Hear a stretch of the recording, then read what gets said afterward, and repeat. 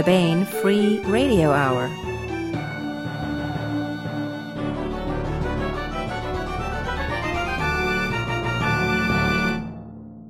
On the podcast, dark matter zone discovered halfway between Mars and Three Musketeers, leather-bound tomes and magical mobsters, plus part 10 of our complete audiobook serialization of Larry Correia's Hard Magic. All right now.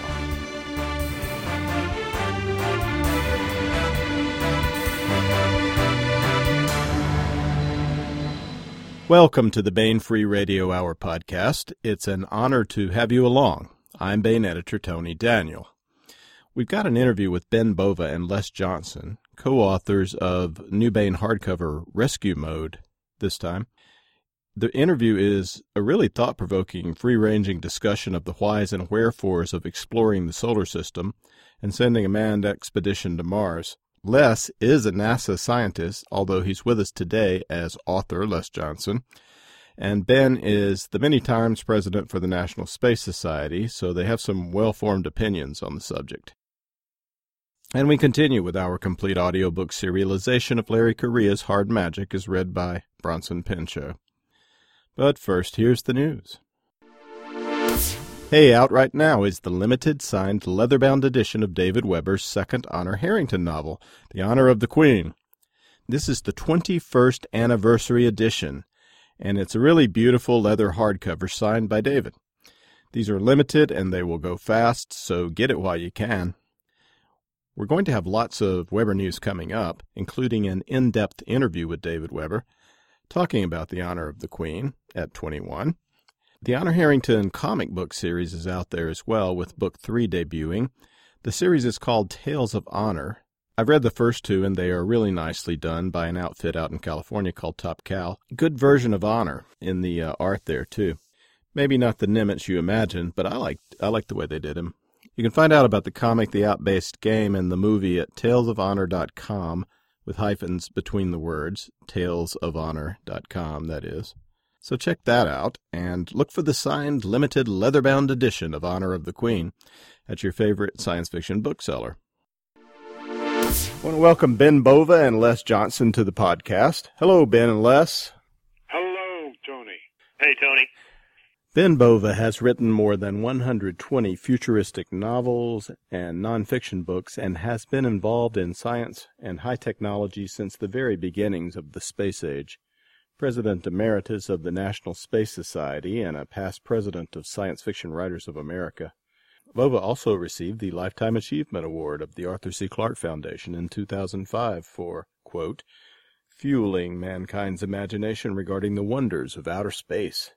He's the winner of 6 Hugo Awards. His articles, opinion pieces, and reviews have appeared in Scientific American, Nature, the New York Times, the Wall Street Journal, and many other newspapers and magazines.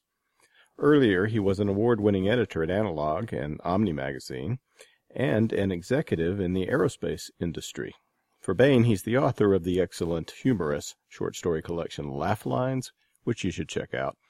His latest solo novel is Mars Incorporated, the Billionaires Club, from Baen, and now, with Les Johnson, he's the co-author of near-future interplanetary space epic Rescue Mode.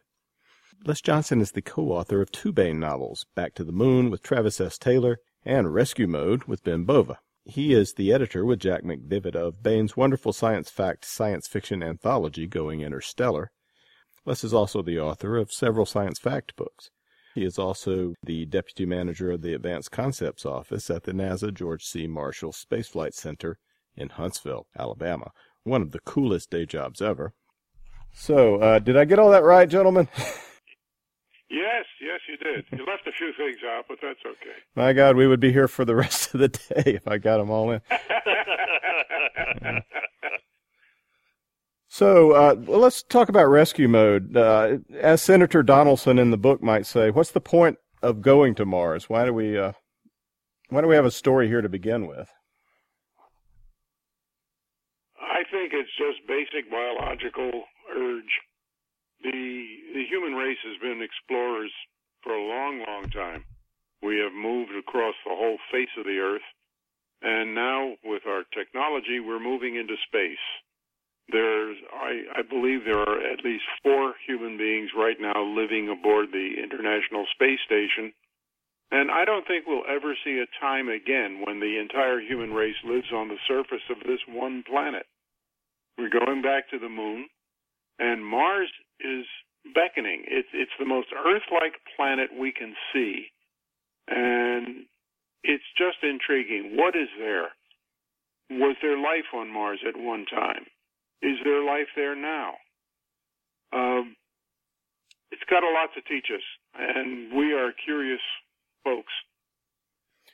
Well, the secondary question then, and maybe Les can jump in as well, is why humans? Why not just go there with robots?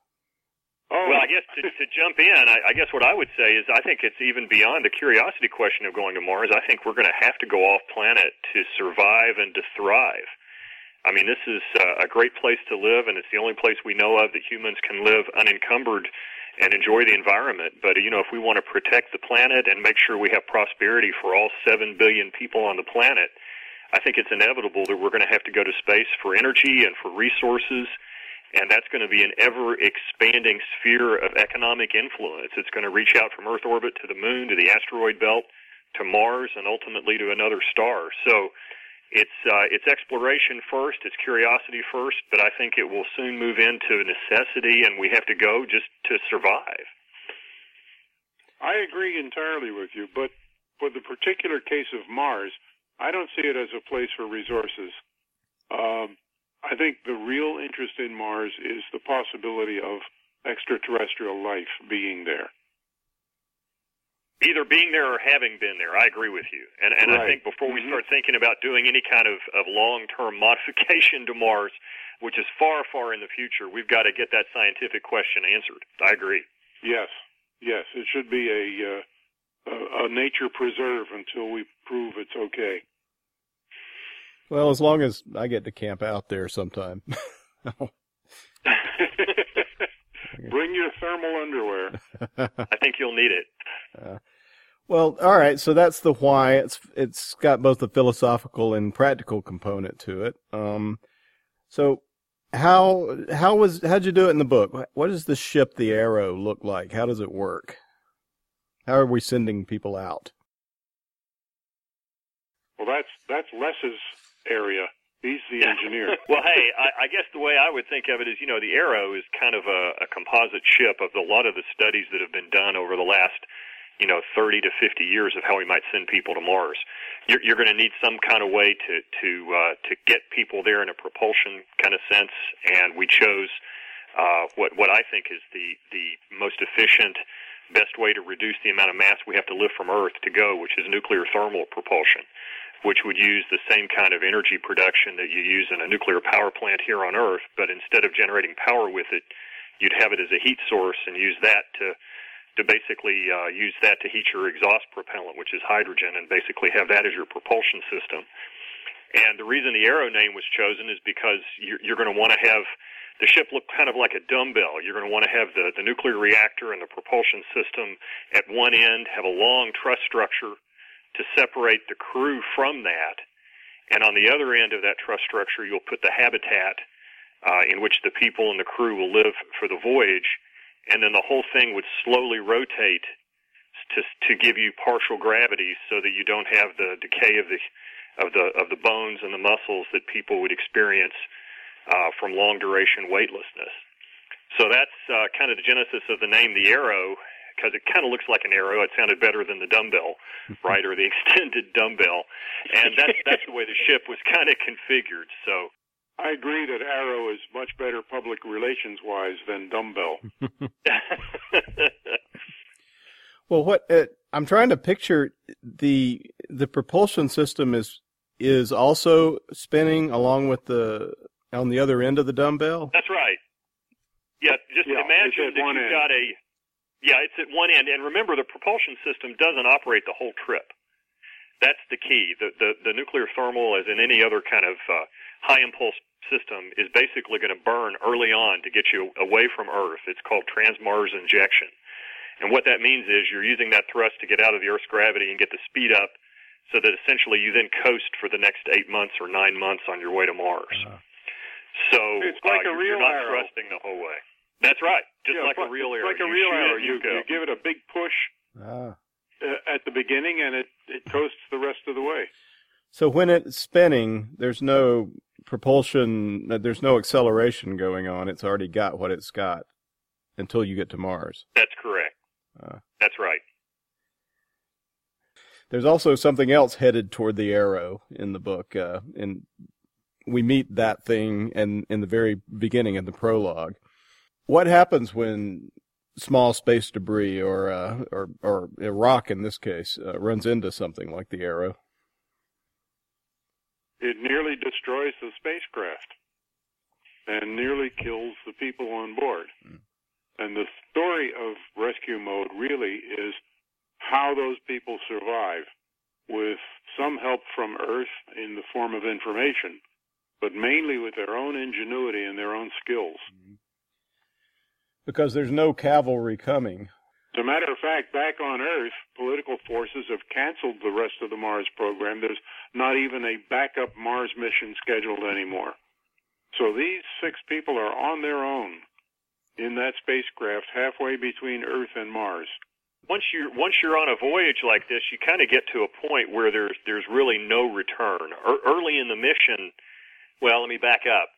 Remember, everything's moving, right? The Earth moves around the sun, Mars is moving around the sun, and when you're launching toward Mars, you're not really launching toward the planet.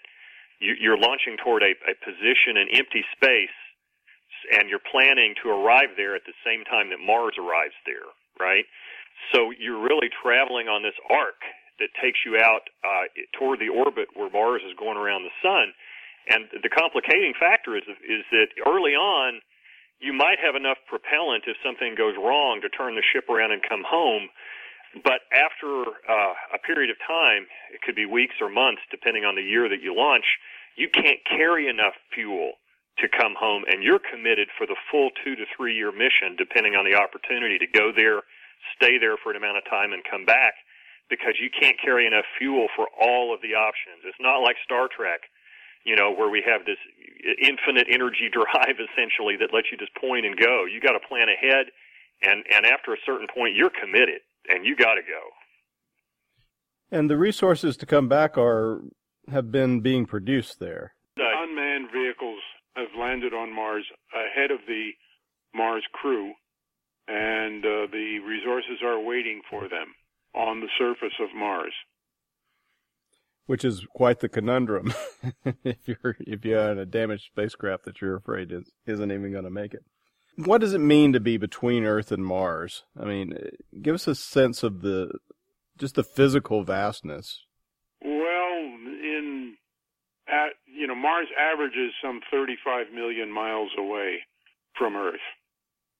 And the spacecraft, the Arrow, is more or less in the middle of that emptiness. There's nothing out there. I mean, it's empty. Vacuum of space. Almost empty.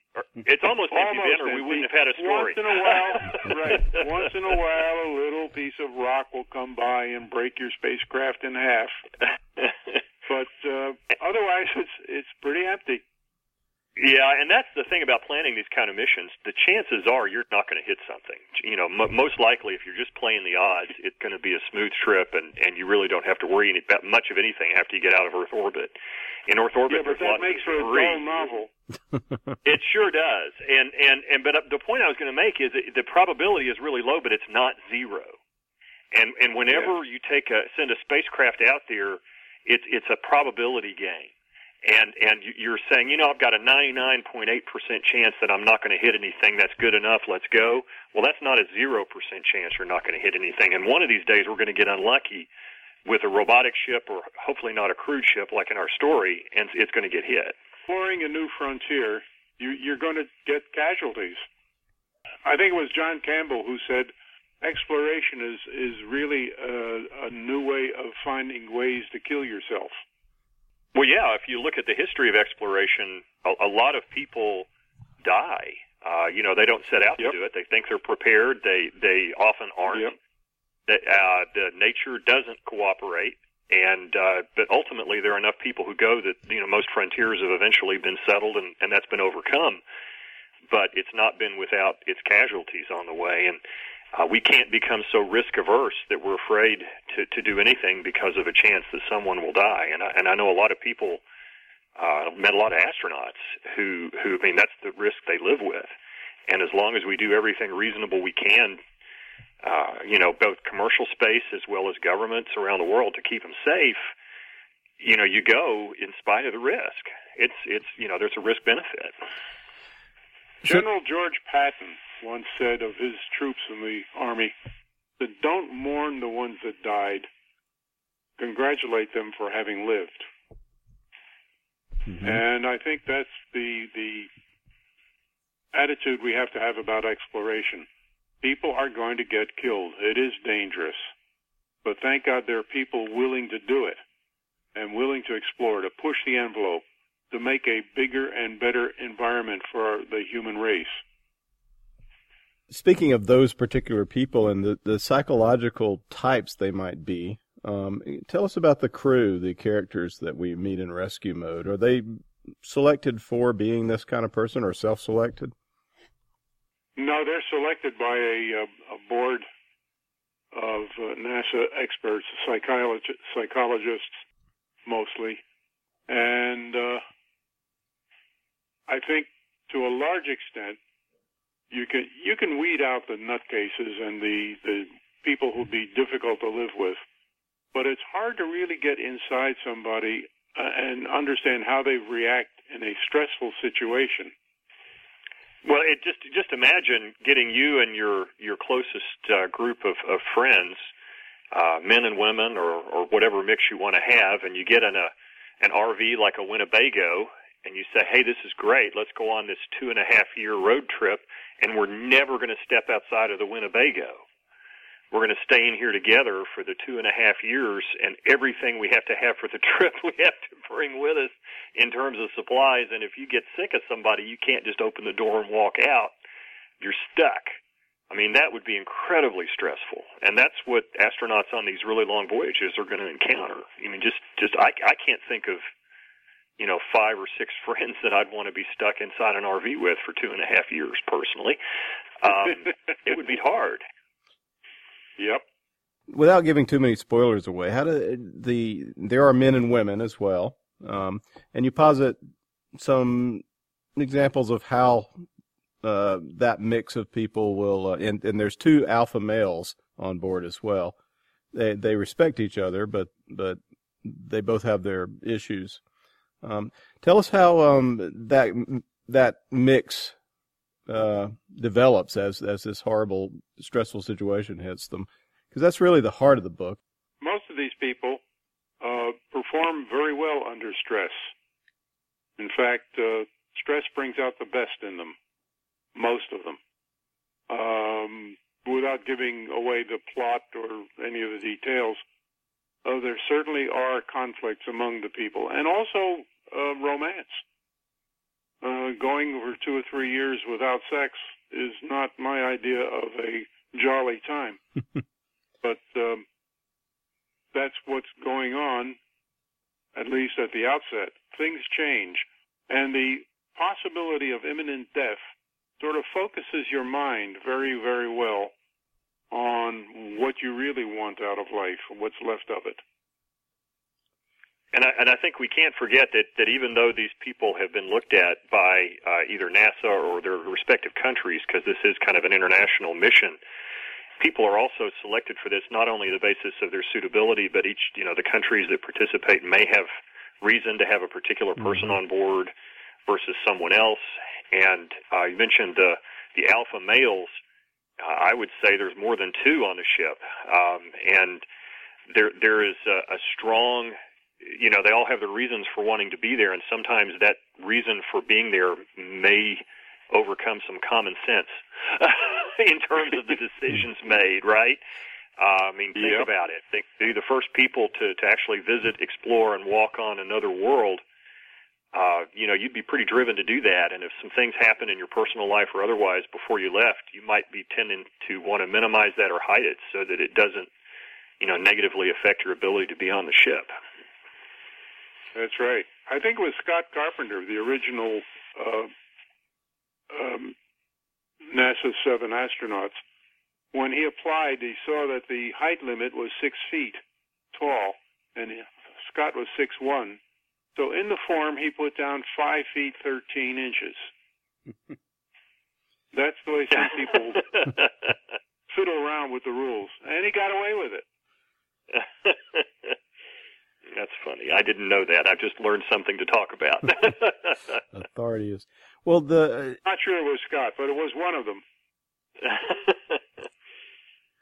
Well, aside from psychological types, there's also different specialists that get sent along. What particular specialties do you think absolutely will be essential on such a trip? I think geologists, certainly. We have one biologist on board the ship, and she's worried that she'll have nothing to do if there's no biological activity on Mars. But part of her job is to ascertain whether there is or not. A negative answer would be just as important as a positive one in this case. Mm-hmm. And I think you'll want to have somebody to watch after crew health, a doctor, and we have a doctor on board. Yes. And you're also going to have your astronauts who know how to fly the ship and probably do some engineering maintenance and things like that if anything happens. So it's going to have to be a mix of those that are going to get them there and keep people alive. But what's important upon a mission like this that kind of distinguishes it somewhat from what we did in Apollo is that you have more scientists going. If I'm not mistaken, Harrison Schmitt was the only, quote, scientist that walked on the moon. The rest were pilots, maybe some engineers. But, you need to get this to the point where you have not only the people that can keep things running, but if this is a truly extended mission of exploration for scientific reasons, looking for life or signs of life, you want to make sure you get some scientists there. Exactly. And getting back to a question asked earlier, the robots versus people, I think going to Mars, it's going to be important to have people. They can notice things that the robots don't. Automated machinery, robotic machinery, can answer questions that you already know how to ask. But people can find new questions and bring up new knowledge. And they're worth their weight in whatever it takes to bring them there. Well, the story itself is proof of that concept, because no robot would have been able to save itself after this disaster. Yeah, and it wouldn't care. Yeah. People care. That's right. That's right. There's a point in the story where it's possible that they're going to be in free fall for months and months, and I was wondering if it's even possible to survive that long. Well, the answer is yes. It's tough. I mean, there are going to be biological effects from that. But right now, we've had astronauts on board the space station longer than a year. There was and not just on our space station, but on Mir, if I remember correctly, there was an astronaut who was on the Mir when the Soviet Union broke apart. So he launched when it was the Soviet Union, and he came home to Russia. And he was up there for over a year, and when they landed, he actually had to be carried out of the capsule because his muscles had gotten so weak he couldn't walk. We sort of have the wrong attitude about this. What happens in zero gravity, in weightless conditions? Your body adapts to the environment in which it finds itself. The human body is adapting to weightlessness. Mm-hmm. The problem is when you return to a planet's surface, you have to live in a gravity field, and you've got to readapt to that. But as far as being in space itself, the body is adapting to the environment in which it's living. And that's really a risk for sending a crew to someplace like Mars for the first time, because if you're out in space for 9 months and your muscles get weak, your bones are also getting a little bit more brittle. It's kind of an osteoporosis-like effect. And so not only are you more likely to fall, you're more likely to break something if you do. But the good thing is the muscle part of it can be partially overcome, mostly overcome through rigorous exercise. If you work 3 or 4 hours a day. Which nobody really likes. Oh, they all hate it. That's right. But if you do it, it'll keep your muscles strong, and there may be some, at least by the time the 2020s get here, there's a lot of promising research on osteoporosis research to keep the bone strength up. So I don't think it's an insurmountable problem. At worst, it is a real, a threat for when you get there, and at best, it's just an annoying inconvenience.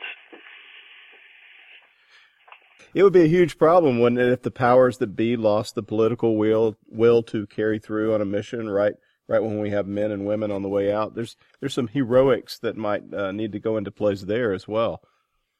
Politicians are always worried about what's urgent rather than what's important. And we, in rescue mode, we have a president who is pushing for Mars exploration. He sees it not just as a scientific effort, but as a way of bringing together the peoples of Earth. But there's powerful political opposition, and the accident that threatens the lives of these explorers is ammunition for those who are against space exploration, saying that it's too dangerous. So there's fireworks in Washington just as much as there is on board the spacecraft. Well, and I think, there's one other thing that I'd like to point out, and that is there is this perception that space exploration and sending people to Mars is going to be prohibitively expensive. And there is no doubt that, in the scale of we as individuals do things, it's not going to be cheap. But on the scale of what countries and companies spend money on, it's really not that expensive. I mean, you can look at the amount of money that the United States spends on space exploration, and it's some $17 billion a year just for NASA. But that's out of a $3 trillion budget. That's $3,000 billion. And we spend 17 out of 3,000 on space. And people think we spend a lot more than that. And it's really, it's a lot of money for you and me, but in the scale of things that governments do, it's not that much.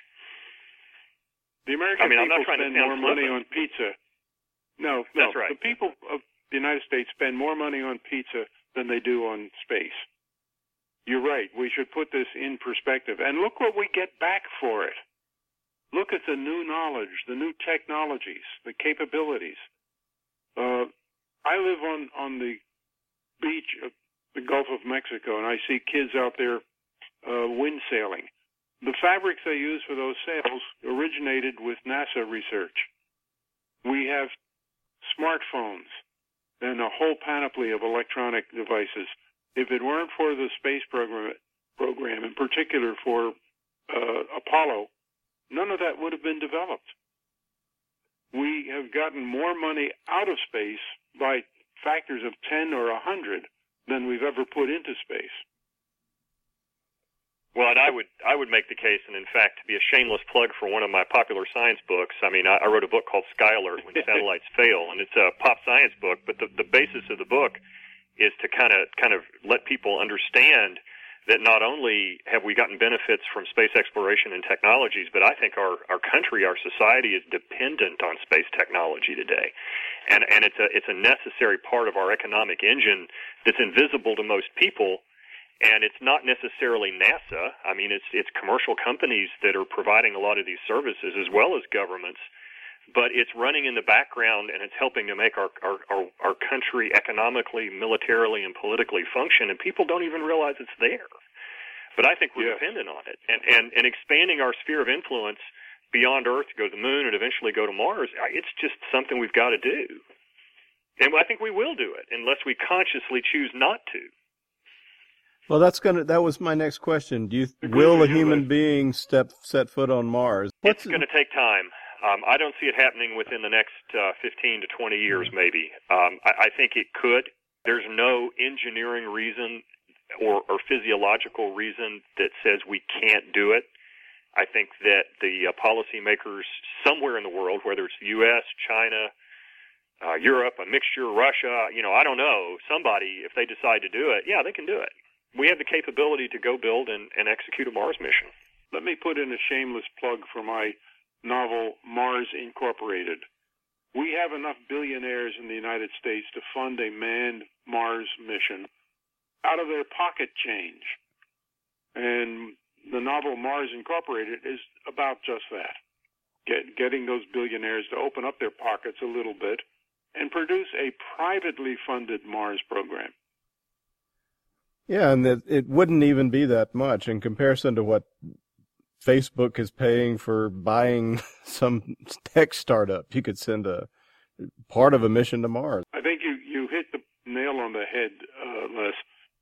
We think of our space expenditures as enormous, but they're really a very small part of the overall national budget. And they give us back much, much more than we spend. Well, and this is the point where I have to put in that caveat that, when I write my books and I'm giving interviews like this or talking on podcasts, I am talking as a private citizen, not representing NASA, although I work for NASA. So now I've got my disclaimer in, because really these are all my personal opinions, and I feel pretty strongly about them. Anyway, enough said. Actually, probably not enough. I think I need to tell more people about what we ought to be doing, but enough for now. Yeah. So we could say some of the employees of NASA believe that we ought to go to Mars, but NASA doesn't have an official position on this. Well, actually, they do. I mean, President Obama has said that that's the goal of our space program in the 2030s is to send people to Mars. So that has been a stated goal that I've heard from this administration as the long-term goal. Now, are we laying in plans to do that? I'll leave that for somebody else to answer. But it is officially the goal. It's pushed far enough into the future so that no politician now serving has to worry about losing his seat over whether we go to Mars or not. Could y'all speculate on what you think? What could be the political maneuver that would get a space agenda back in the realm of reality rather than, we wish we could do that? I think the move toward privatization is important. And I do think the first Mars mission will probably be, at least in part, a privately funded operation. I look at it as one. There are several ways it could happen. I think that Mars is a logical step in the progression outward, and if we can go to space and there's a profit to be made, as Ben said, you're not going to be able to stop people from going. If the killer app for space is there, whether that be space solar power, whether that be asteroid mining, we're going to see people go, and the more people we see go, the less expensive is it going to be to do everything else in space. It's like any other economy. The more rockets you fly, the cheaper it is per flight, and that means more people can fly, which means the flight rate goes up and it gets cheaper still. It's like cars. The first car off the assembly line in a new design that GM puts out costs about $3 billion, but they don't make one car and sell it for $3 billion. They make hundreds of thousands of cars, and therefore they're affordable. And I think it's the same here. As soon as more money is being made, the flight rate will go up, more people will go, and it'll make it even cheaper.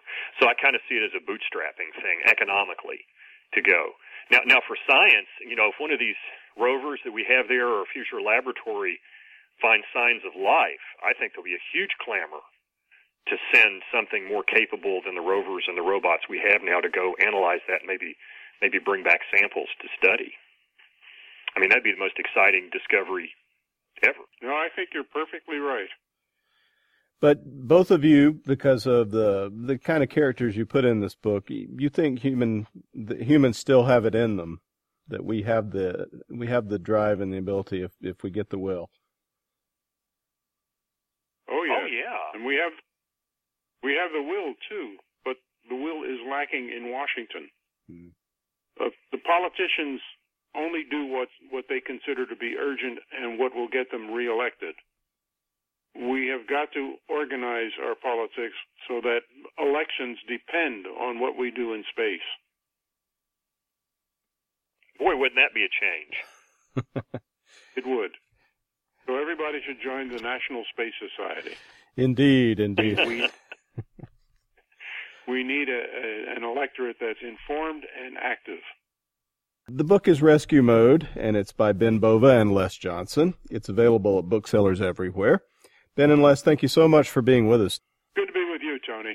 Yeah, thanks for having us, and we're looking forward to getting together and talking about how we actually make this happen. That's the next step.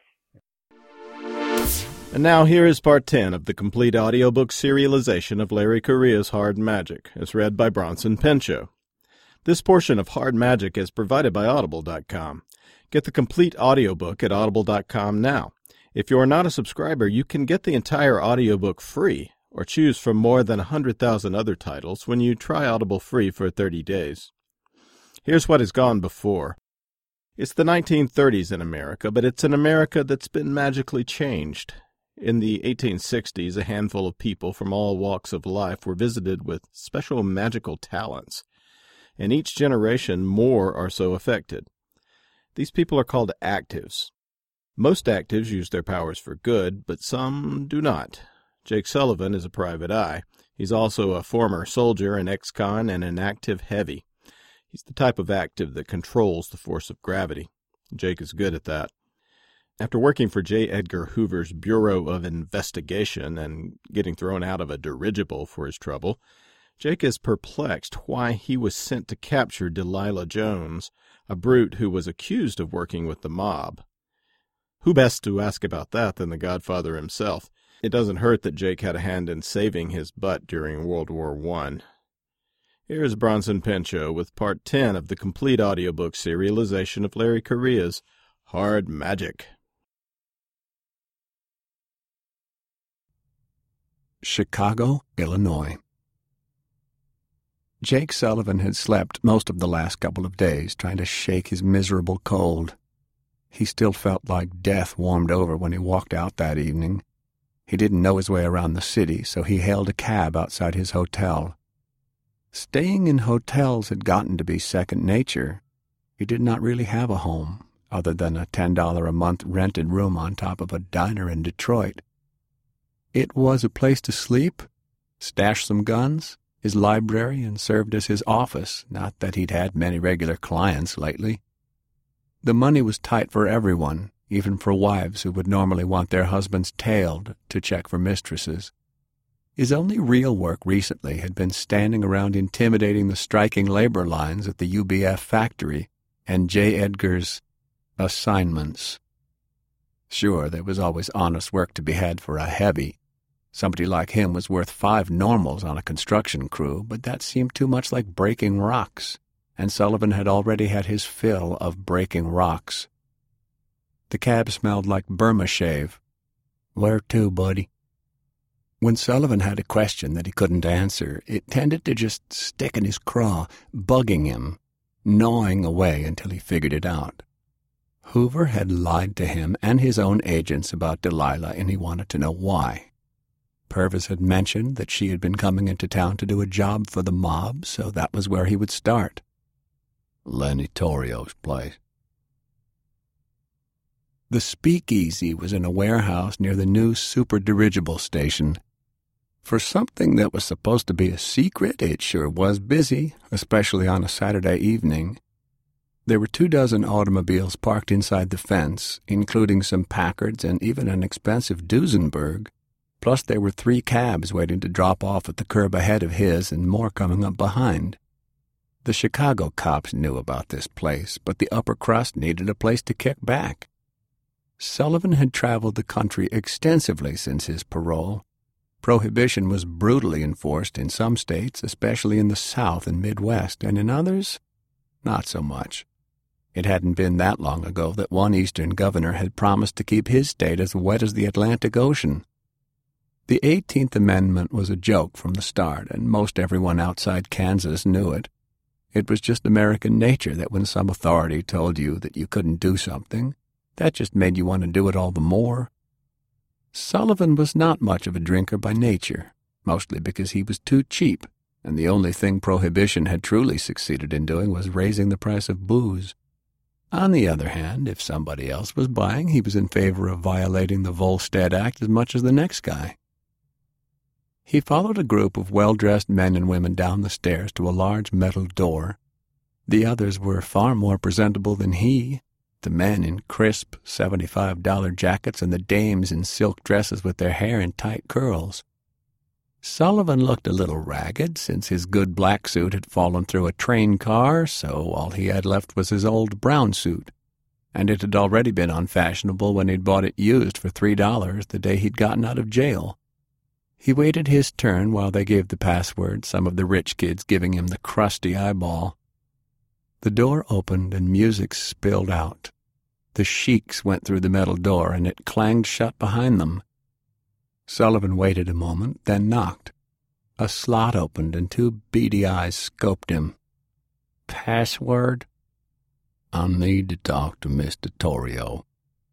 The eyes looked him over suspiciously. "You the law?" "Do I look like the law?" "Apparently." "We got a dress code."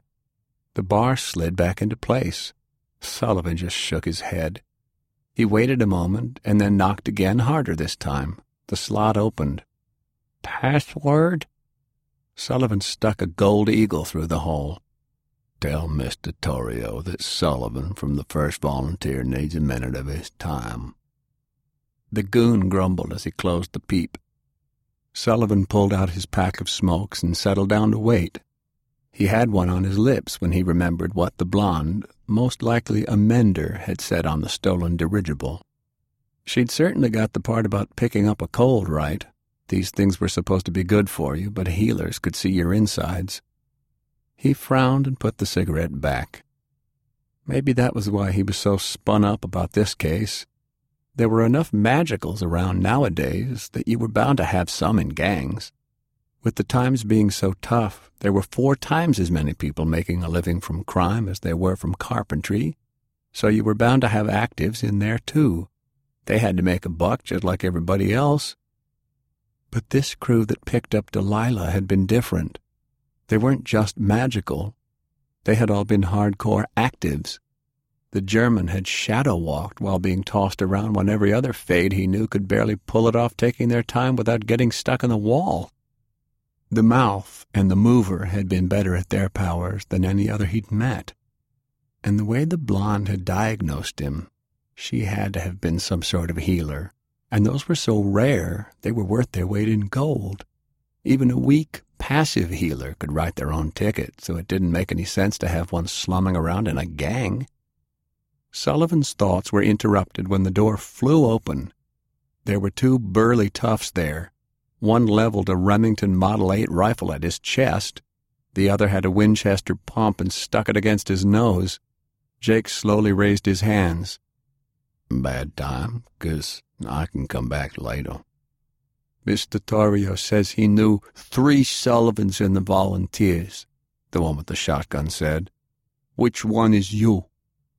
"Well, I ain't the dead one, so I guess I'm the pretty one," Sullivan answered. The goon pumped around into the shotgun's chamber for emphasis. "Jake. Sergeant Jake Sullivan, the one that saved Lenny's sorry ass, his second son." The Goombas exchanged glances, and finally the weapons were lowered. "You's good. That's what he said you'd say. Mr. Torrio will see you now." He put one arm over Jake's shoulder and steered him into a long brick hallway. The door slammed behind.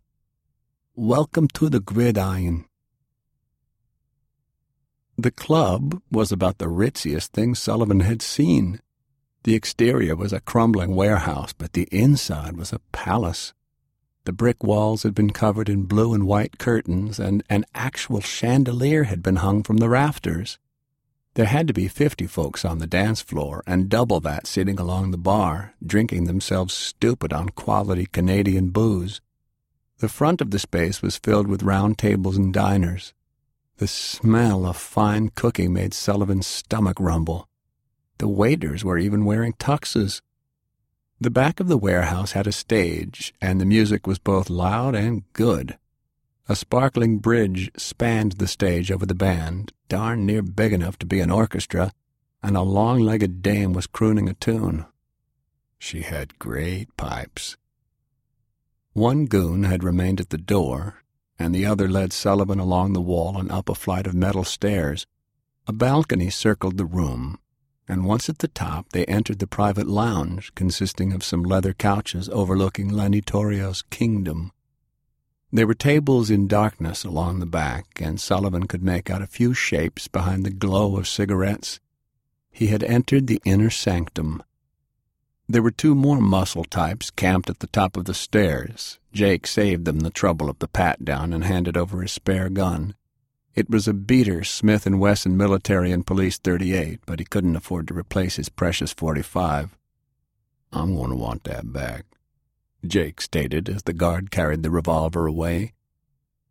Lenny Torrio was sprawled between 2 chippies in slinky gowns. He was wearing a red silk robe over his clothes. "Sarge, how you been?" he shouted in greeting.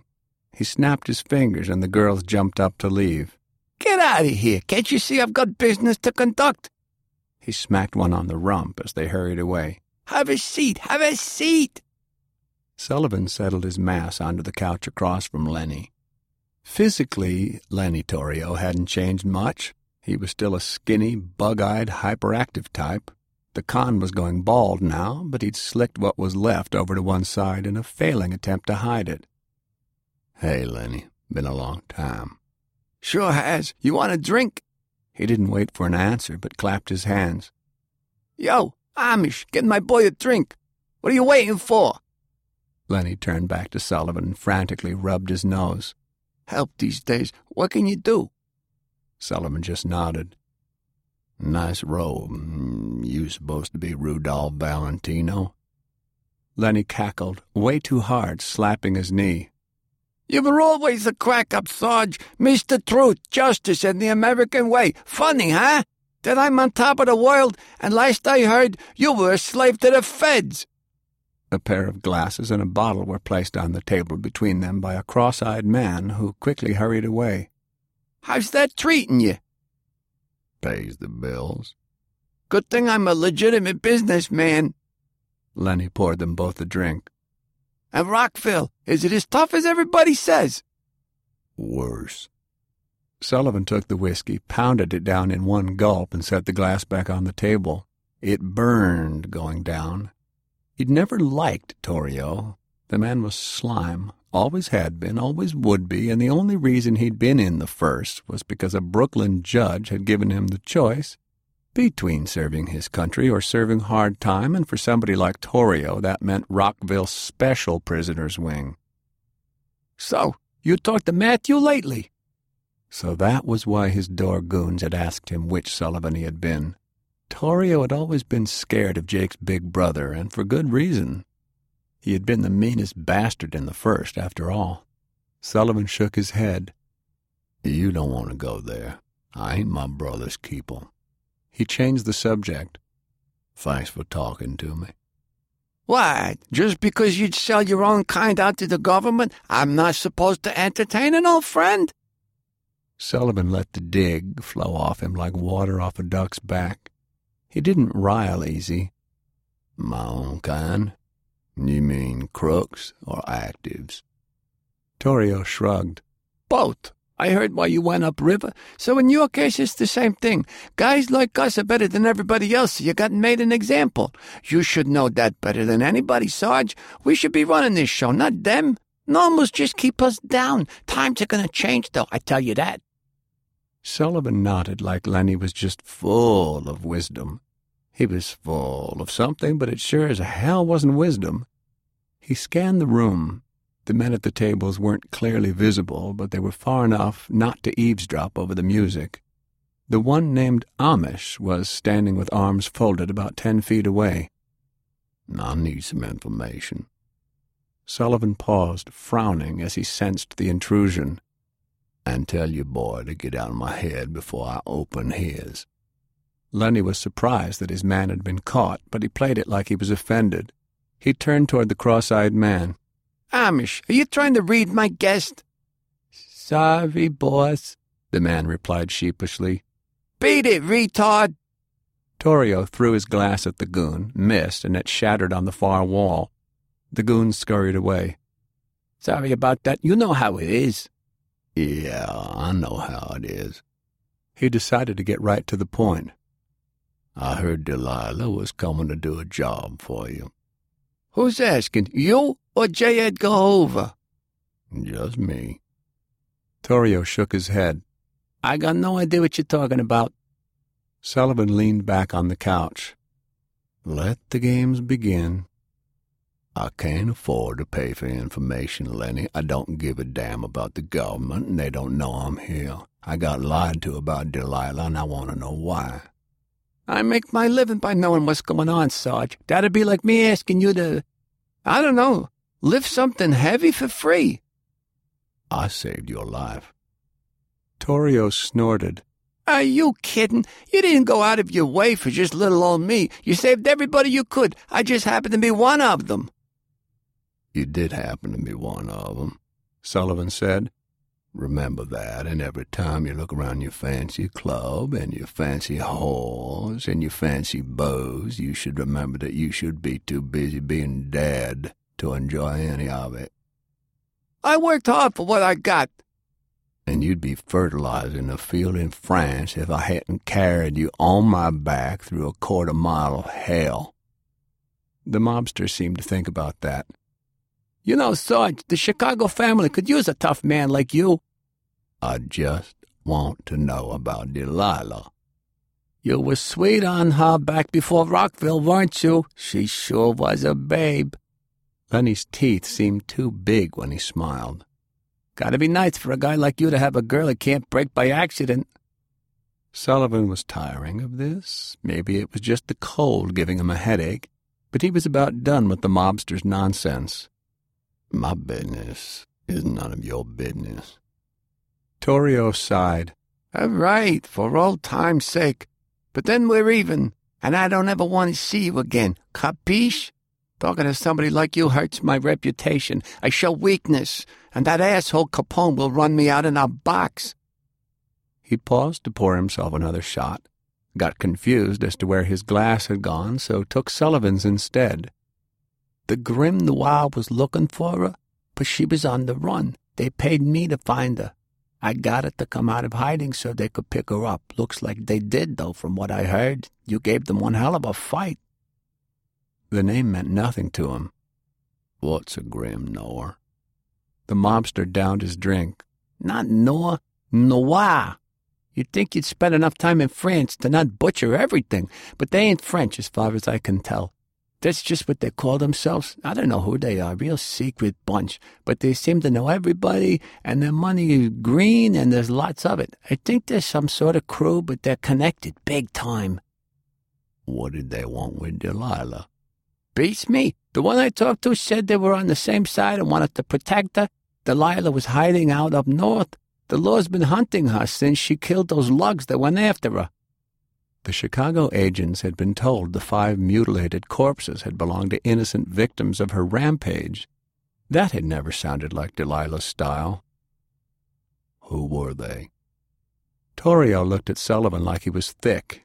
He licked his teeth. You got no idea what you're getting into, do you? You know us heavies are dumb, Lenny. Humor me. They were men you don't want to cross, Sullivan. When they missed her, they stuck the law on her. Nobody messes with them. Not the feds, not the mob, not the army. They're bad news. That's all I'm saying. He thumped his glass back down and stood. You need to get out of here and stay out of this if you know what's good for you. Sullivan stayed seated. The couch was comfy. So, you told this Grim Noir bunch which blimp Delilah would be on? Was that before or after you told the Bureau of Investigation? Lenny's face slipped for a second as he said that, and that second told Sullivan he had called it right. Torrio composed himself, playing offended. You calling me a snitch?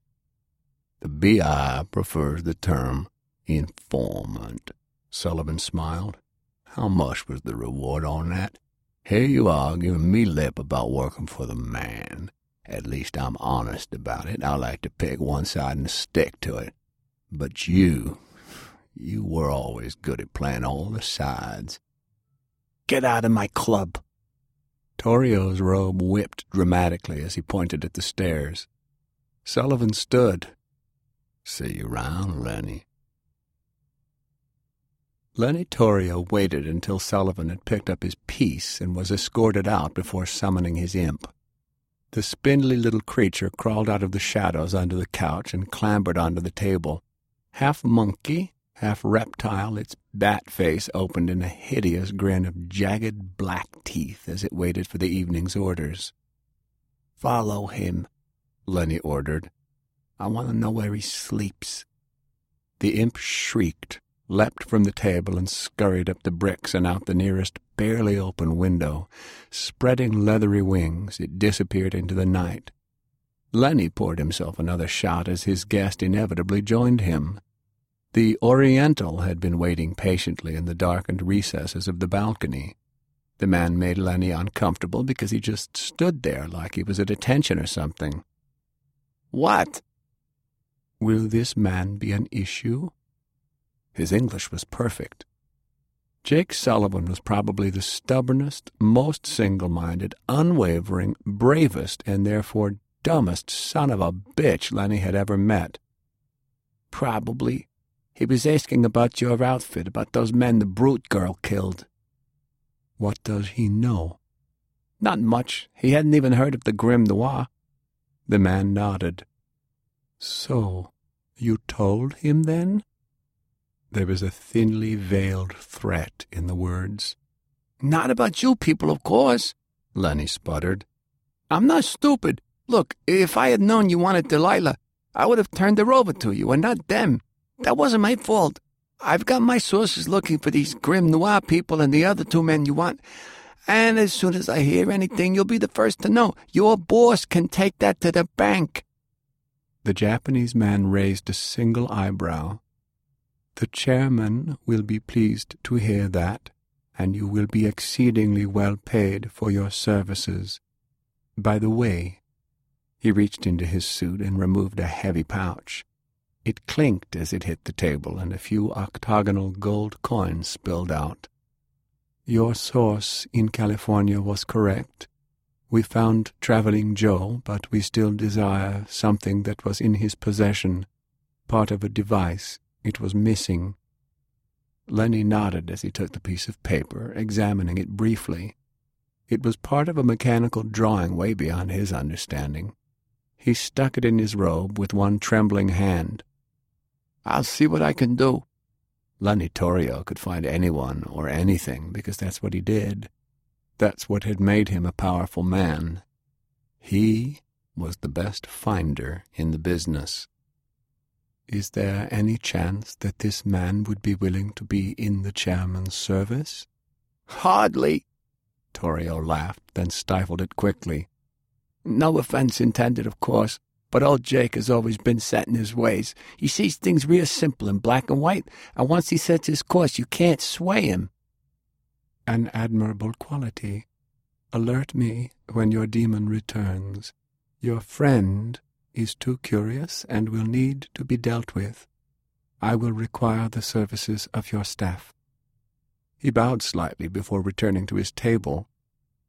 Lenny tried to pour himself another drink, but his hands were shaking too bad, and he spilled a bunch of the expensive hooch on the table.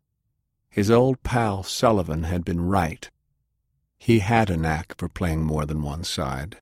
Unfortunately, he'd just been drafted by the worst side of all, and there wouldn't be any turning back now. "Sorry, Sarge." He finally gave up and took a long drink from the bottle. "This is just business." That was part 10 of the complete audiobook serialization of Hard Magic by Larry Correia, read by Bronson Pinchot.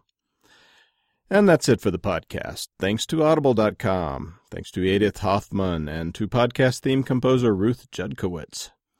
And a Martian sundae colder than a well-digger's toes, and topped with Pop Rock's strawberry and cherry syrup extrusions, sprinkles of meteorite red hots from the interplanetary concession stand out in the asteroid belt, and a surface dotted with, perhaps, signs of life, to Ben Bova and Les Johnson, authors of new hard science fiction interplanetary adventure, Rescue Mode.